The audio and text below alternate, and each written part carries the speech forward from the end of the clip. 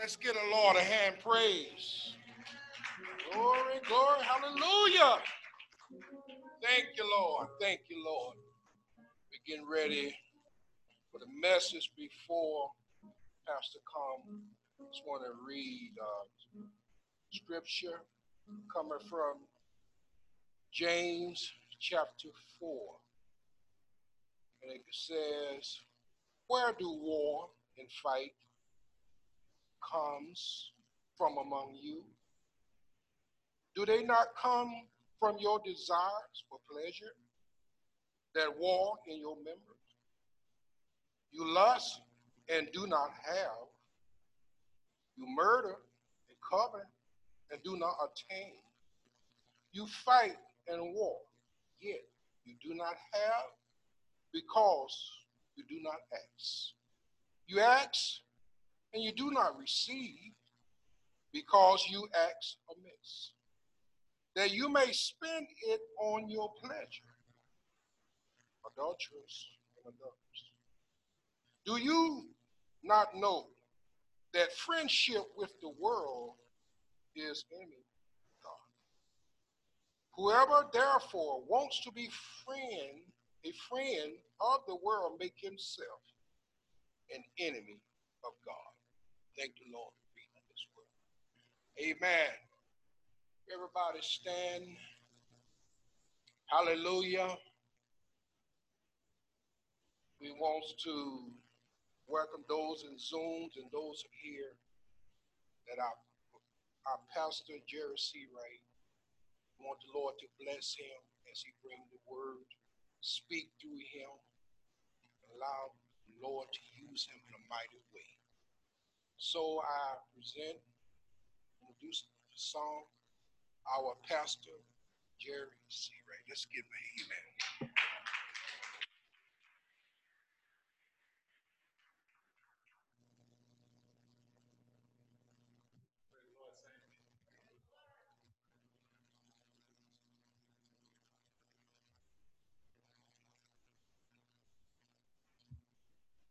If you will, bow your heads with me in a word of prayer. Father, we thank you. We thank you for your blessings. We thank you for your protection. All throughout this week, Father, you have shown yourself good to us. And Lord, on today, as we gather together, Lord, we just want to lift your name up. Lift your name up in song. Lift your name up through your word. Your word, Lord, that will deliver your message on today for your people, Father. Father, please be glorified. In Jesus' name we pray. Amen. Amen. All right. As I stated before, and we will continue on today, we don't want those good Sunday school lessons to go to waste. So what we try to do is we try to circle back around and go over them through the pulpit or from the pulpit, and just to keep you informed just how good those lessons are. So we're going today we're going to go back to the lesson from August the 16th, I believe, where it says David mourns for Saul and Jonathan. And I think I got the right week, but I know I got the right lesson. That's today's lesson? Hey, so I'm good. All right. So that's today's. All right, so I'm good. So next week I'll give you an old lesson.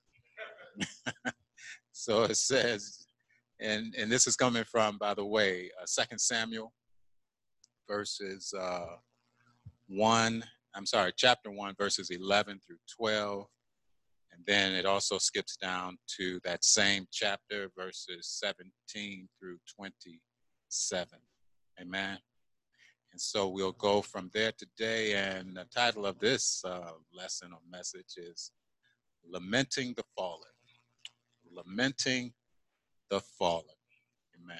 I'll read, and if you will read with me from 2 Samuel, once again, the first chapter, beginning at verse 11 and 12, and then we'll skip down to verse 17 through 27. And I'm going to read from the NSAB version. Then David took hold of his clothes and tore them. And so also did all the men who were with him. They mourned and wept and fasted until evening for Saul and his son Jonathan, and for the people of the Lord and the house of Israel, because they had fallen by the sword. Verse 17.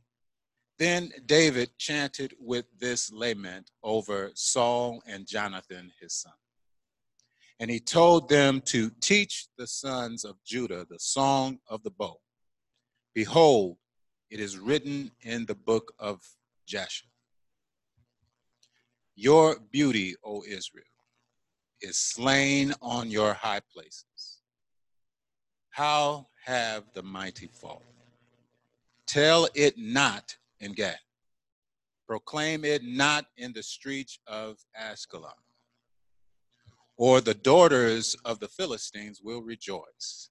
The daughters of the uncircumcised will exalt. O mountains of Gilboa, let not dew or rain be on you, nor fields of offerings. For there the shield of the mighty was defiled, the shield of Saul not anointed with oil. From the blood of the slain, from the fat of the mighty, the bow of Jonathan did not turn back, and the sword of Saul did not return empty. Saul and Jonathan, beloved and pleasant in their life, and in their death they were not parted. They were swifter than eagles, they were stronger than lions. O daughters of Israel, weep over Saul, who clothed you luxuriously in scarlet, who put ornaments of gold on your apparel. How have the mighty fallen in the midst of the battle? Jonathan is slain on your high places. I am distressed for you, my brother Jonathan. You have been very pleasant to me. Your love to me was more wonderful than the love of women.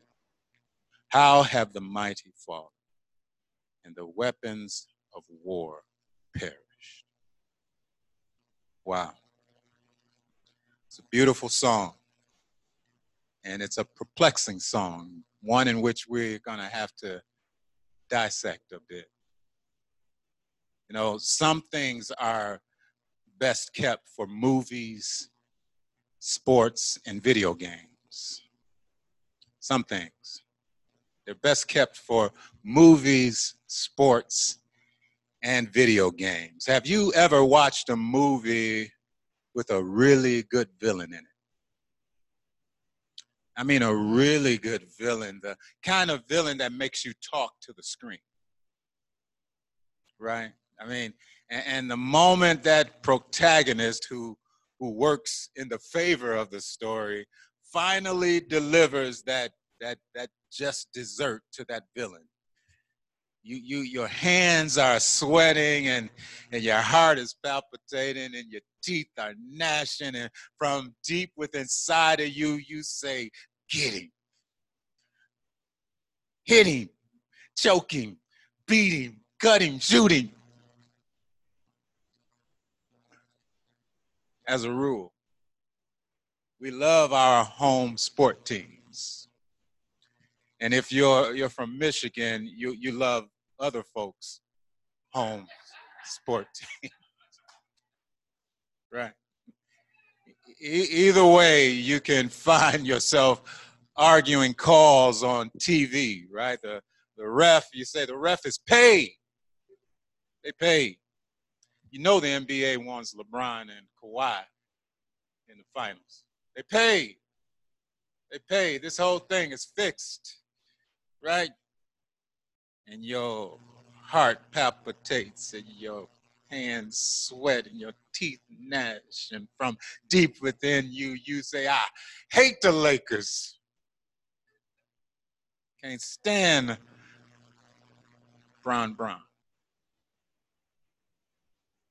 In video games, no, nowadays you're the hero, and you're fighting against villains, and the game, and there's some situations where they're so intense where the game has it where you can just get rid of the villain with one hand grenade, just one.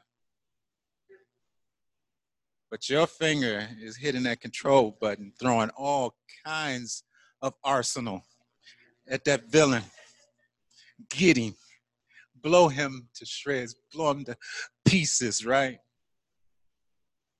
Some things are best left for movies, sports, and video games, right? And it's interesting because today's message is coming from a lament, a song of sorrow that David made for a friend, but also for an enemy. Right? And from this, we see an example as to how to conduct ourselves when we're dealing with those who have fallen. See, David shows us that we need to display genuine grief. He also shows us that we need to discourage gloating over misfortune. And then he also shows us, and he demonstrates to us, a grateful heart. In verse 11, it says, then David took hold of his clothes and tore them. And so also did all the men who were with him. They mourned and wept and fasted until evening for Saul and his son Jonathan, and for the people of the Lord and the house of Israel, because they had fallen by the sword. David is showing us, displaying to us, genuine grief. This act was genuine grief. It wasn't him faking it, right? Going through the motions. He tore his clothes, which was a sign, a symbol of true pain and sorrow from deep within. And also traditionally, tearing your clothes, renting your clothes, also expressed deep offense as to what occurred, right? David was troubled by the news of both Jonathan's and Saul's death. It's only natural for David to mourn the loss of a good friend, right? Because the Bible states that he and Jonathan had an immediate bond. They were birds of a feather and kindred spirits. Both had this zeal for God's honor and God's glory. And they were willing to even fight for it. If you recall in past lessons, Jonathan, he didn't give up a fight that would glorify God, right? He didn't pass a fight up that would glorify God. He saw some Philistines down there just getting ready to do something wrong to Israel. And he said to his armor bearer, hey, I'm going to ask God for a sign. And if God gives us this sign, we're going to go down there and wax him, right? We're going to go down there and get him. And God gave him the sign, and that's exactly what Jonathan and his armor bearer did. They went down there and tore that little company of Philistines up. But David had the same spirit, right? Because we see in past lessons where all of a sudden it was this giant talking all kinds of stuff about God and Israel. And everybody in the camp was just like, twirling their thumbs because they were scared of the giant. They were playing like they didn't hear all that stuff that was going on. And finally, David gets there and says, don't y'all hear all of this stuff that he is talking? I can't stand it. He is putting down God. No. And he went and he got his weapon of choice. Got his weapon of choice, a sling, and took care of that giant, right? See, Jonathan and David, they were kindred spirits. They had that same zeal for God's honor and God's glory. But what's strange about this song here is that he also mourns for someone who meant him no good. Saul, David's enemy. David was his enemy, right? but he wasn't David's enemy. Because in David's mind, he was God's anointed, right? He was God's anointed. Saul, who got very angry over David's successes. You know, you ever met someone who got mad over your good fortunes, right? Over your blessing, the fact that you're blessed, and they're mad because you're blessed. That was Saul towards David, right? And Saul, who had a jealous eye on David. He had a jealous eye on David. In the 18th chapter of 2 Samuel, it says that Saul, we read about how Saul first tried to kill David. You know, a spirit, just a jealous, mean spirit came over Saul, and David was just sitting there playing the harp for his entertainment. And all of a sudden, something came over Saul, and he got that spirit, and he tried to run David through. Right? And this is the person that David mourned. Saul, by the way, was David's father-in-law. Talk about family problems. He was David's father-in-law. David married Saul's daughter, and Michal, right? And all of a sudden, Saul gets mad at his kids because they didn't help him kill David. This was a twisted situation, but yet David mourns for this man's death. And it's interesting because God allowed this story to stay with us even today for an example, to give us an example as to how we should conduct ourselves, right? When folks have fallen, and if they're friends or even if they're foes. Amen. Matthew, the 5th chapter, verses 44 through 48 says this: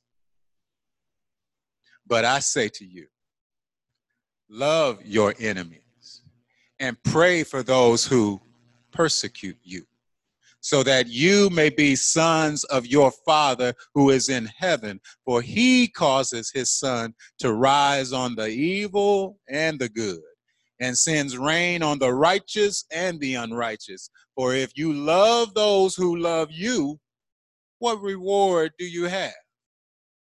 Do not even the tax collectors do the same? If you greet only your brothers, what more are you doing than others? Do not even the Gentiles do the same? Therefore, you are to be perfect as your heavenly Father is perfect." See, God kept this story in here to show us that when Jesus said these words in Matthew, loving your enemy wasn't anything new. It wasn't anything new, because back in the Old Testament, you could read this story of how David still had love for his enemy. Amen. And in Acts, to tie this and make it hit even more home for us, Acts the 13th chapter, verse 22 says this: "After he had removed him," that is Saul, "he raised up David to be their king, concerning whom he also testified and said, I have found David, the son of Jesse, a man after my heart, who will do all my will." You hear that? A man after God's heart. That's what it takes to love your enemy. You got to pursue a heart like God's, right? You got to pursue a heart like God. And I'm quite sure that if he was trying to be, David was trying to be like his Lord, he had to have in mind that he was in a position of needing grace and mercy as well. That he saw himself no different than Saul. That he was like Saul, needing grace and mercy also. Romans, the 5th chapter, verse 8 says this, but God demonstrates his own love towards us, in that while we were yet sinners, Christ died for us. Goes down in verse 10, for if while we were enemies, we were reconciled to God through the death of his son, much more having been reconciled, we shall be saved by his life. Ephesians 2:12 says this, remember that you were at that time separated from Christ, excluded from the commonwealth of Israel, strangers to the covenants of promise, having no hope and without God in the world. See, you got to see yourself. If you're honest with yourself, you will say too, like Saul, like David, I'm in need of grace and mercy as well. So when people fall on bad times and bad things happen to people, it's not a time to rejoice over their misfortune, right? What it tells you is that, you know, if it wasn't for God, if it wasn't for God, the same thing could occur to me. The same thing could occur to me. Maybe David, being mindful of this, right, understood that he needed God's grace and mercy, and that was the catalyst of his mindset. And he saw that, man, you know, I see Saul and I see what happened to him, and I know he meant me no good, but you know what? If it wasn't for God, there go I. There go I. Amen. So he wasn't about downing someone when something bad happened to them. That's why he goes on and shows us the example of not only did he have genuine grief over this situation, but he also discouraged gloating. You know, gloating, gloating. And when stuff happens to people and you see people gloating about it, right? Verses 20 through 21 says this, tell it not in Gath, proclaim it not in the streets of Ascalon, or the daughters of the Philistines will rejoice. The daughters of the uncircumcised will exult. O mountains of Gilboa, let not dew or rain be on you, nor fields of offerings, for there the shield of the mighty was defiled, the shield of Saul not anointed with oil. I will not be a part of putting tea in the streets on anyone. You will not get the tea from me. Celebrating another's doom and misfortune should never be in our skill set. It shouldn't be in our skill set, right? It shouldn't be there. And this very thing is behind a lot of Facebook wars, if you think about it. Everybody got to be first to get the tea out there. Everybody's got to be first edition. In fact, they have to be the inside edition, right? You know, I mean, I've heard of stories where folks get a call and they say, you ain't hear from me, but your brother died. Huh? Yeah, you ain't hear from me, but my family, you telling me, what? And you telling me on Facebook? Right? You're telling me on Facebook, oh, haven't you heard about so-and-so? And it's itching. It's like money in your pockets when, you got some good news about somebody. You just want to spend that dollar you got, and it's just like, ooh, I just want to spend this information I got on somebody. I just want to tell somebody, because I want to be the first. Girl, man, have you heard? Have you heard, right? And David said, I am not going to be part of that, right? I'm not going to be part of that. David, he could have had in mind also how his song went platinum, right? He had a song that went platinum. Women in his country were singing about him, right? Saul killed his thousands, but David his 10,000. That thing was so well known that even the Philistine kings heard about it. David was going to fight, and he was going to literally go help the Philistines fight. And the Philistine kings said, no, haven't you heard that song? Haven't you heard that song about him? We don't want him in here. We don't want him with us. And David did not want a similar song sung about Saul.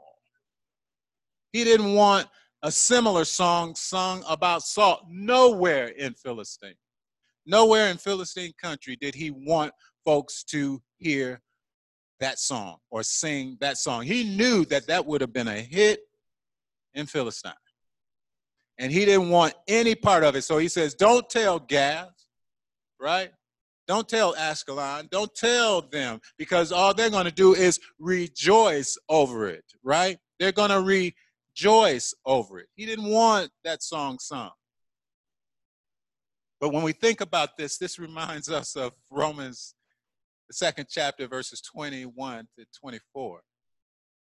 You, therefore, who teach another, do you not teach yourself? You who preach that one shall not steal, do you steal? You who say that one should not commit adultery, do you commit adultery? You who harbor idols, do you rob temples? You who boast in the law through your breaking the law, do you dishonor God?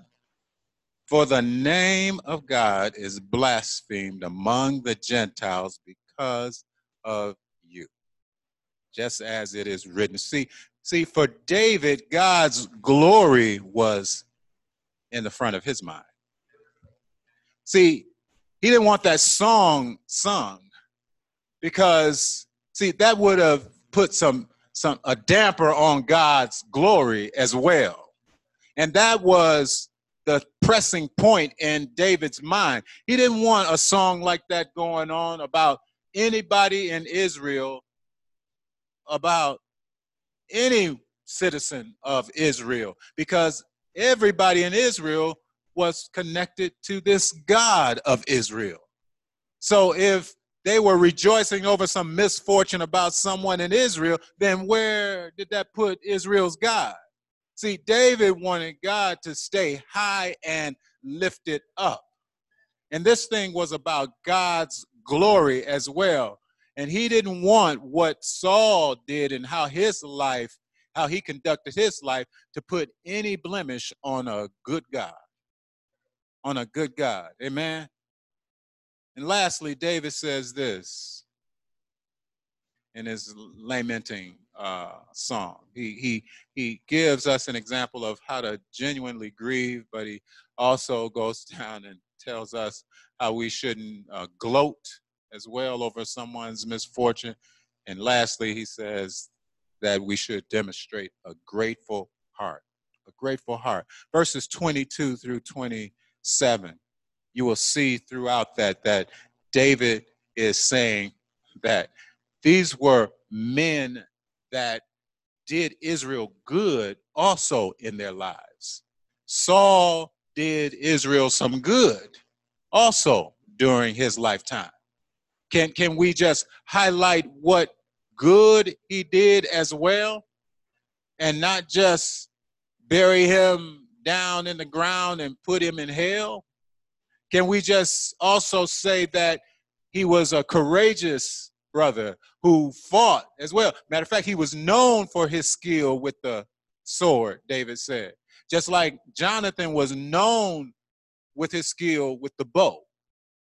These were warriors, and they died in war defending the country. Defending the country. There was some good to say about these brothers as well. And David says, don't forget that, because you know what? Israel, you benefited. You benefited. Women, look how you're dressing, right? He hooked up the economy, if you will. where now you're dressing in scarlet and you got your jewelry and everything else on. You know, you can say that this brother kept the enemies off of us so that we could live better.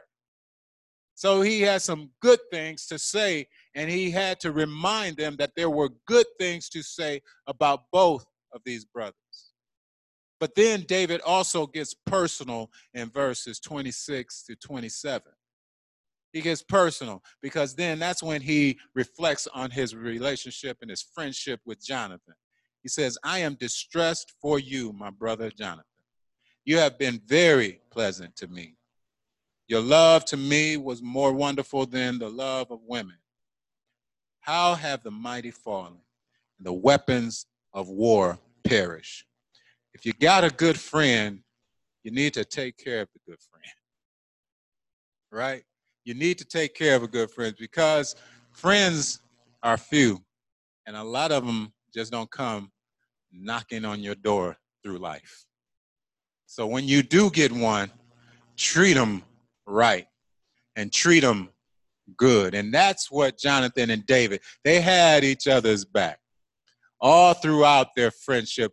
Just as soon as they saw each other, it just was something that just connected there. And they were just kindred spirits, right?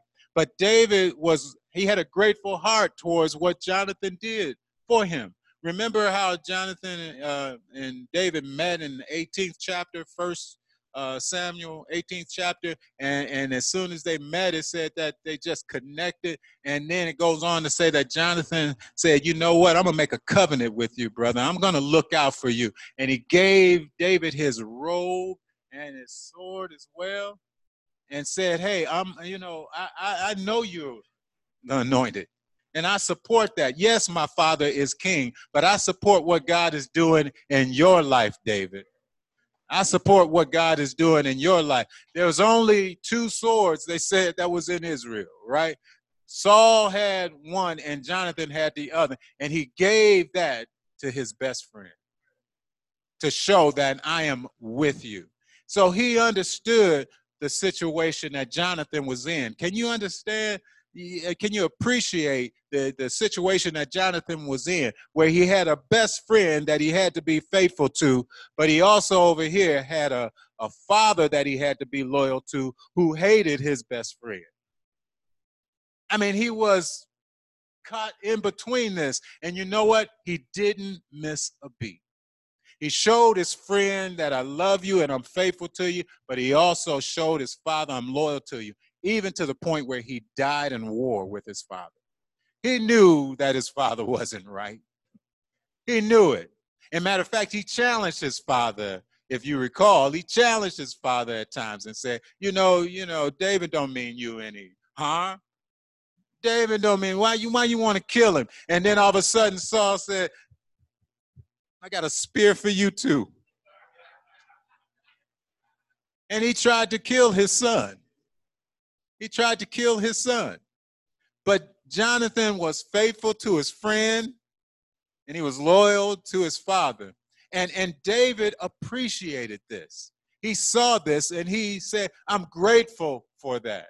I'm grateful for a friend like that. You know, we were Ace Boone Coon. We were closer than close. And he goes on to say, he goes on to say here in verse 26 again, you have been very pleasant to me. Your love to me was more wonderful than the love of women. Now, scholars say this ain't about how they had some type of crazy relationship going on. No. This wasn't anything on that end. What it was saying is that it's a better interpretation. Matter of fact, if you read the NLT, where it says, how women know how to love. They know how to love. They know how to love deeply. And he said, your love was it was on that level. It was on that level, and even more so. We had each other's back. We were closer than close. We were friends to the end. And that's why I mourn for this brother right now. My heart is broken. You don't get many friends like that, David is saying. So you better appreciate them and be grateful for them. So David, through this song, he honors a friend, but he also honors someone who considered him an enemy. And he shows us through his example, through this song, that we need to grieve genuinely for folks' misfortune. We need to put ourselves in their shoes, right? We need to put ourselves in their shoes, and we need to understand, but if it wasn't for God, that would be us. So therefore, it leaves no room for gloating, right? We don't need to gloat and just celebrate someone's misfortune. No, we need to understand that we also need that same grace and mercy. And then lastly, we need to be grateful. We need to have a grateful heart. We need to have a grateful heart because when God sends folks our way that show themselves to be true friends, take care of them. Take care of them, right? Nurse that friendship. Be grateful for that friendship and don't damage it. Amen. Understand their perspective as well as yours because friends, true friends, make sacrifices for you and you make sacrifices for them. Amen. So this is how we see, and through David's eyes, how to lament the fallen.